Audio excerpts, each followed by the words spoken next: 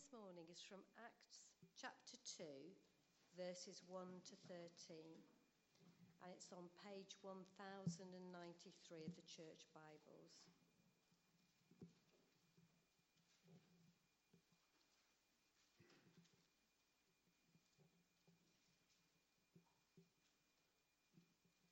The Holy Spirit comes at Pentecost. When the day of Pentecost came, they were all together in one place. Suddenly a sound like the blowing of a violent wind came from heaven and filled the whole house where they were sitting.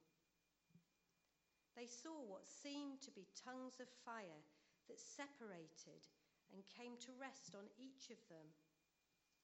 All of them were filled with the Holy Spirit and began to speak in other tongues as the Spirit enabled them. Now there were staying in Jerusalem God-fearing Jews from every nation under heaven. When they heard this sound, a crowd came together in bewilderment, because each one heard their own language being spoken. Utterly amazed, they asked, "Aren't all those who are speaking Galileans? Then how is it that each of us hears them in our native language? Parthians, Medes and Elamites, residents of Mesopotamia, Judea and Cappadocia, Pontus and Asia, Phrygia and Pamphylia, Egypt and the parts of Libya near Cyrene, visitors from Rome, both Jews and converts to Judaism, Cretans and Arabs. We hear them declaring the wonders of God in our own tongues." Amazed and perplexed, they asked one another, "What does this mean?" Some, however, made fun of them and said, "They've had too much wine." This is the word of God. Thanks be to God.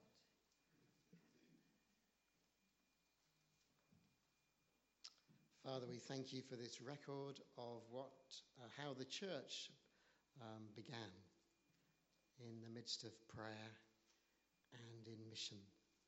Teach us afresh your call on our lives. In Jesus' name, amen.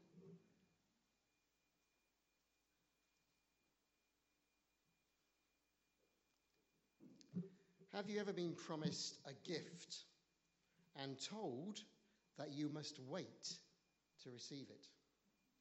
For my 60th birthday, my lovely wife promised me a pair of binoculars. Not everyone's dream gift, I do acknowledge that, but I was excited. So excited that I said to Irene, before my birthday, "Can I have my present early?" "Why?" she said. You see, I was going out for a walk on my day off, and I thought, it'd be a shame, those binoculars sitting in a box in some cupboard. Why can't I have them now? And with a glint in her eye, she said, "Nope, you have to wait until your birthday," which is what I always tell her when she asks me if she can have the present. And I knew she was right. You see, waiting can be hard even when you're 60. But when you wait and receive what's been promised, it's worth the wait. The disciples had been told to wait in Jerusalem. It had been one of Jesus' final instructions to them. He said, "Do not leave Jerusalem, but wait for the gift my Father promised, which you heard me speak about." I wonder what it was like waiting for that gift. We know that they were meeting in an upper room in Jerusalem, and they were praying together. And when the day of Pentecost came, they were again all together in that same room where they'd been praying for the last 10 days between Ascension and Pentecost. And something extraordinary happens. And it happens to all of them, each one of them. So let's look at what happened. First of all, we see that they were all in one place. Let's read verse 1 again. It says, "When the day of Pentecost came, they were all together in one place." You see, it was bank holiday in Jerusalem. Bank holidays in the UK mean that our city centres are usually empty. People prefer to go to the beach or the parks or go somewhere else. But in the first century in Jerusalem, Pentecost, bank holiday meant the city centre was heaving. There were Jews from every part of the known world. There were people from local towns around Jerusalem as well as city dwellers, all coming together to celebrate the 50th day after Passover. The more religious punters were recalling the giving of the law, but those coming in from the rural parts were clutching stalks of wheat, partly to give thanks for the first fruits of the harvest, but asking God that the rest of the harvest will be gathered in. It seemed like everyone was out having a good time, enjoying themselves, being together. That was everyone except the believers. A mixed bag of men and women. About 120 of them we read in chapter 1, verse 15, all gathered together in a room praying. See, Christians have always been called to be counter-cultural. It doesn't mean they don't have fun, it doesn't mean they don't enjoy themselves. But we've always been called to be ready to sacrifice our time to seek God in a fresh way, to risk being thought odd or drunk or just weird because you're not doing what everyone else is doing. Spending time on a Sunday morning in church, or giving up an evening in the week to meet with other Christians and to pray in somebody's home. Have you ever thought how that is now counter-cultural? It's no longer the norm on a Sunday morning for people to go to church like it was years and years ago. But something extraordinary is about to happen in the room where they had gathered. It's interesting, isn't it, that we speak a lot about people being filled with the Holy Spirit. We don't often speak about the Spirit filling a place. But the Holy Spirit can fill a place as well as a person. The ancient Celts used to talk about thin spaces. And what they meant by a thin space is where the veil between heaven and earth becomes so fine that prayer is so much easier and the still small voice of God is more clearly heard. Well, this Holy Spirit was about to fill the house where they had gathered. I wonder whether you've ever walked into a place and sensed God's presence there, so much that you didn't want to leave. That happened to me. It's happened to me on a number of occasions, but one time in Brazil, we walked into a Catholic church and they were worshipping. They had their hands held up and they were just singing. There was a band playing. It was beautiful. There was such a sense of God's Spirit there. I just didn't want to leave that place. And the idea of a sacred space is being rediscovered in our day and age. The truth that God's Spirit fills places as well as people. It reflects a growing realization that we need space and time to reflect in our busy world. Time to stop. It's becoming a rare commodity, isn't it? Our lives are so busy. Spending time with God, perhaps in a room like those early believers did. And that's why our prayer room, that little room up there, has become so important to us in our church here. And it's becoming important in our mission action plan. Because it's our powerhouse. It's our place where we can meet with God and bring our needs and the needs of our parish and our families and our homes and our workplaces. You know, I cherish the time I get in there to be quiet and to be still with God. Of course, I don't have to go in the room to do that, but there's something about being in a place where other people have been praying.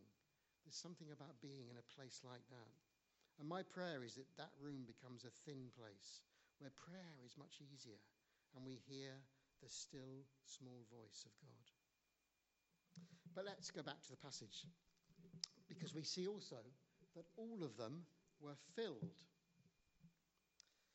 A few years ago, I worked with an organization called Operation Mobilization in Pakistan. And after the initial 2 years that I was there, a group of us decided to come back overland, to drive in a Land Rover. And we went through Iran. See some of my Iranian brothers there as we drove back through Turkey, Iran, and various places. So there was 4 of us, a German, a Canadian, an Irishman, and myself. It sounds like a joke. It's not a joke. And we drove all day and slept out under the stars at night. And it took us 14 days because we were in such a hurry to get back because we'd been away. We couldn't really cope with the culture shock of coming back into Europe.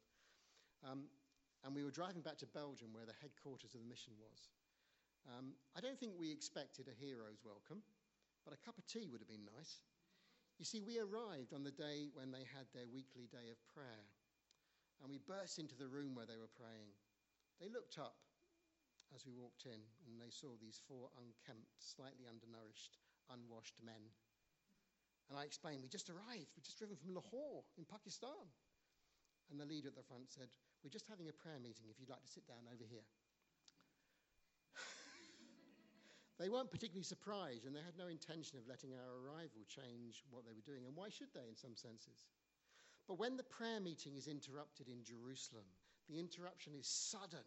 It's dramatic. Look in verse 2. Suddenly, a sound like the blowing of a violent wind came from heaven and filled the whole house where they were sitting. They saw what seemed to be tongues of fire that separated and came to rest on each of them. All of them were filled with the Holy Spirit and began to speak in other tongues as the Spirit enabled them. This interruption was sudden and it was dramatic. The Spirit of God came down upon them and it was accompanied by supernatural signs. First of all, there was sound, a noise that sounded like the blowing of a violent wind. Have you ever been in a tent camping and of storms blowing outside, and you can hear the power of the wind? If you have, perhaps you can imagine what that noise must have sounded like in the house that they were sitting. But the noise wasn't the wind. It just sounded like it. They heard the noise, but this was more than a sensory experience. What does it all mean? I think the sound of the wind symbolizes the power of the Holy Spirit coming upon God's people. Jesus had told them to wait in the city for the gift that he had promised, the gift of the Holy Spirit. In verse 8 of chapter 1, it says, "But you will receive power when the Holy Spirit comes on you, and you will be my witnesses in Jerusalem, in all Judea and Samaria, and to the ends of the earth." And then there was a second sign that accompanied the sound of the wind. They saw what seemed to be tongues of fire that separated and came to rest on each of them. I'm so grateful for the words that say, "and came to rest on each of them." Because we can read these words and think that the filling of the Holy Spirit is just for spiritual people, the ones that stand at the front. Well, that's a myth. Let's say that straight away. The ones that seem to have all their lives together. But not for me, who's struggling with my life, weighed down with anxiety, troubled by depression, living with regret from the past. No, we read in verse 4, all of them were filled with the Holy Spirit. The gift of the Spirit is for everyone. In April this year, Oldham was hit by yet more moorland fires. And you may have seen the dramatic video footage that showed smoke billowing out into the residential areas near the moors. And there were shots of helicopters who'd scooped up thousands of gallons of water and they were pouring onto the fires. But while they could extinguish the flames on the surface, the peat underground continued to burn. It looked like the flames had gone out, but the peat was still burning. There are times when we experience the Holy Spirit in a dramatic way, and we thank God for that. But there are also times when we think the Spirit has left us.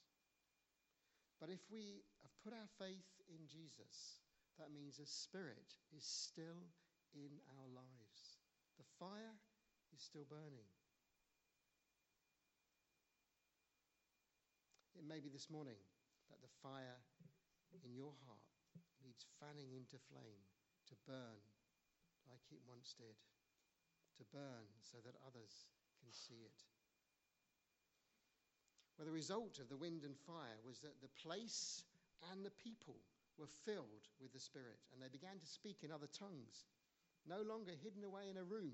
They'd spilled out into the street where the people were, proclaiming the wonders of God with words that everybody in that crowd understood. You see, the church, this is a birthday of the church today. We celebrate the birth of the church. And the church was born in the context of prayer and cross-cultural mission. And those two priorities continue to be a priority for the church worldwide. And they're important for us. And we must never lose sight of those priorities of prayer and cross-cultural mission. Let's move on. We see as the disciples leave the room and go into the crowds, we see that each one in the crowd heard. Let's read verse 5. Now there were staying in Jerusalem God-fearing Jews from every nation under heaven. When they heard this sound, a crowd came together in bewilderment, because each one heard their own language being spoken. Utterly amazed, they asked, "Aren't all those speaking Galileans?" Now, I'm married to a lovely Irish woman, so I have to be careful about telling Irish jokes, certainly in public anyway. But it does seem that wherever you go in the world, people poke fun of another ethnic group. So Finns laugh about the Swedes, the Portuguese mock the Spanish, and apparently the Irish have a good laugh about the Brits, which is a bit shocking, isn't it? In Palestine, the Galileans were often the butt of people's jokes. Galilee was a northern province, and we all know what northerners are like, don't we? I say as a southerner. Yep. They were often laughed at by those living further down in Jerusalem. Apparently, sometimes they dropped their H's. And to the cultured ear of a Jerusalem citizen, they sounded uncultured and uneducated. So when this international crowd in Jerusalem heard these Galileans, these fishermen, speaking their own language, they couldn't believe it. That's why they say in verse 7, "Aren't those who are speaking Galileans?" Yes, they are. But they're men and women who've been filled with the Holy Spirit. The wind of the Spirit is blown upon them. They've received power. They've been set alight by the fire of God. They've been transformed, each one of them. And as each one speaks the words God has given them, by the end of the day, after Peter stands up and preaches this sermon, 3,000 people come to faith in Jesus. How does it happen? The place where they are is filled. The people in this place are filled. Each one has a flame resting on them. All are filled to speak of the wonders that they have experienced. That's what a witness does, doesn't it? A witness tells of their own experience. And that's what we're asked to do. And we're empowered to do it. Some of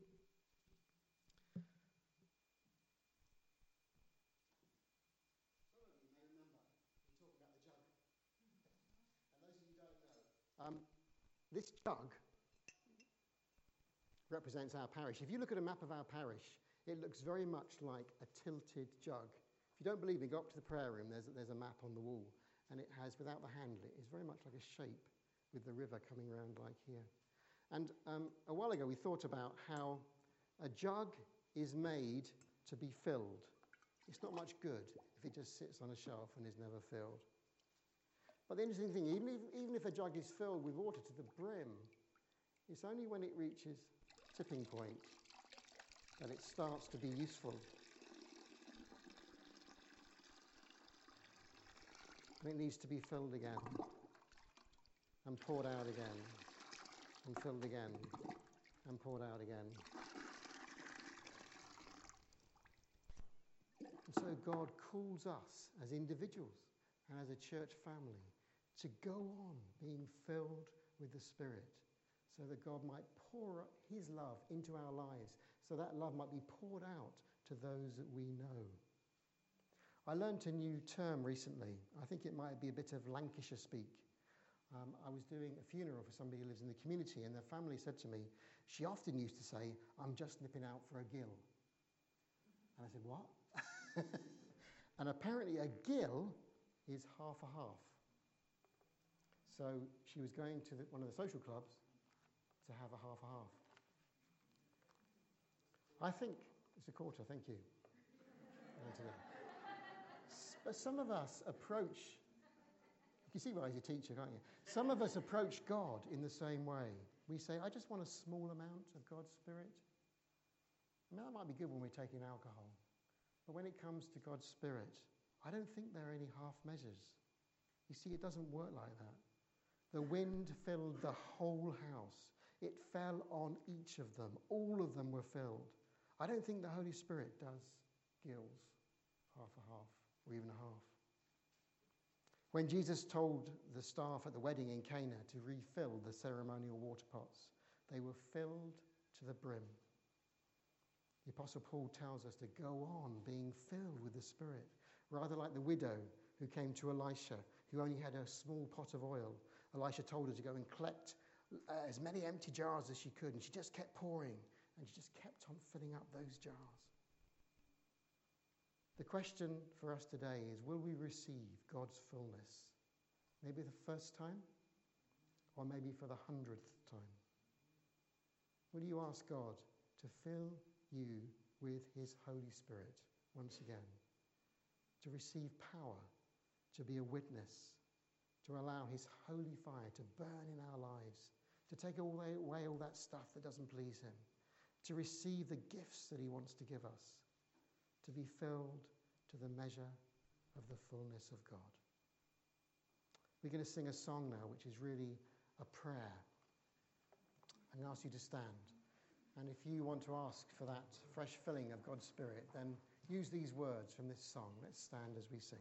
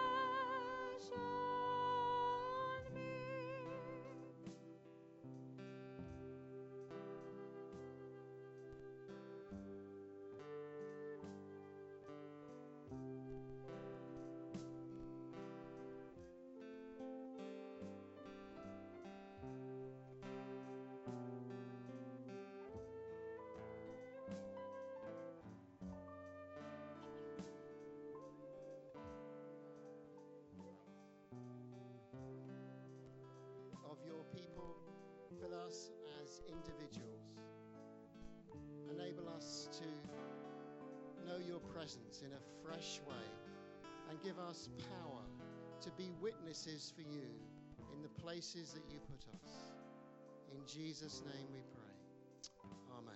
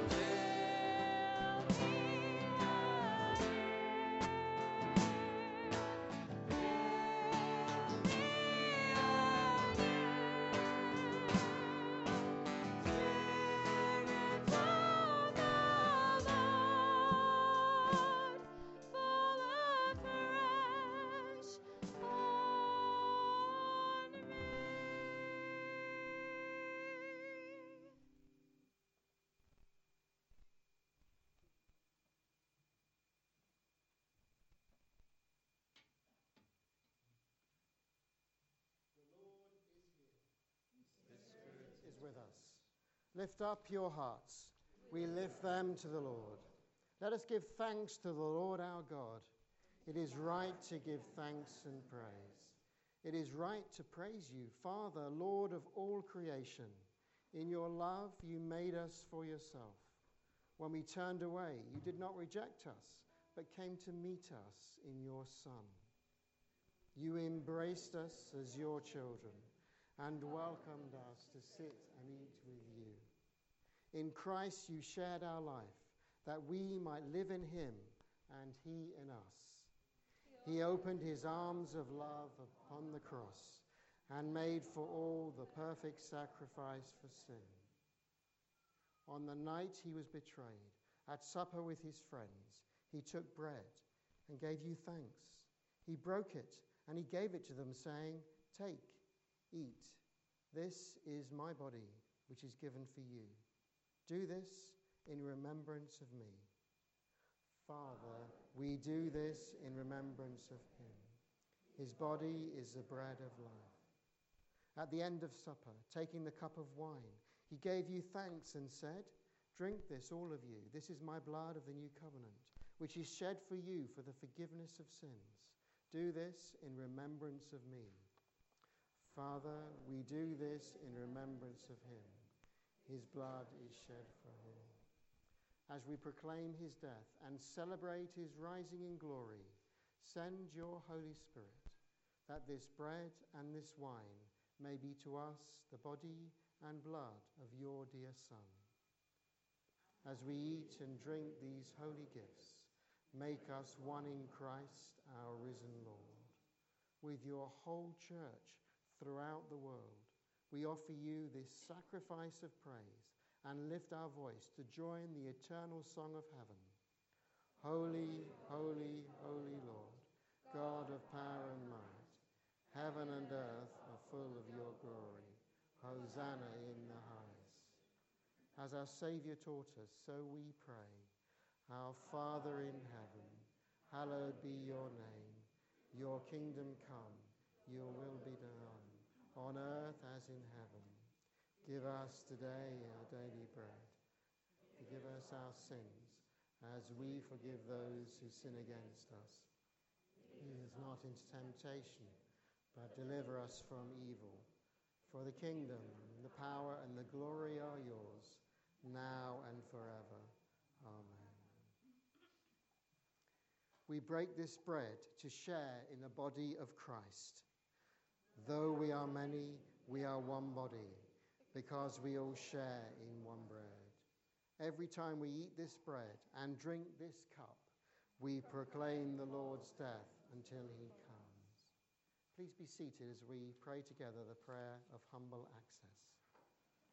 Let's say together, "We do not presume to come to this your table, merciful Lord, trusting in our own righteousness, but in your manifold and great mercies.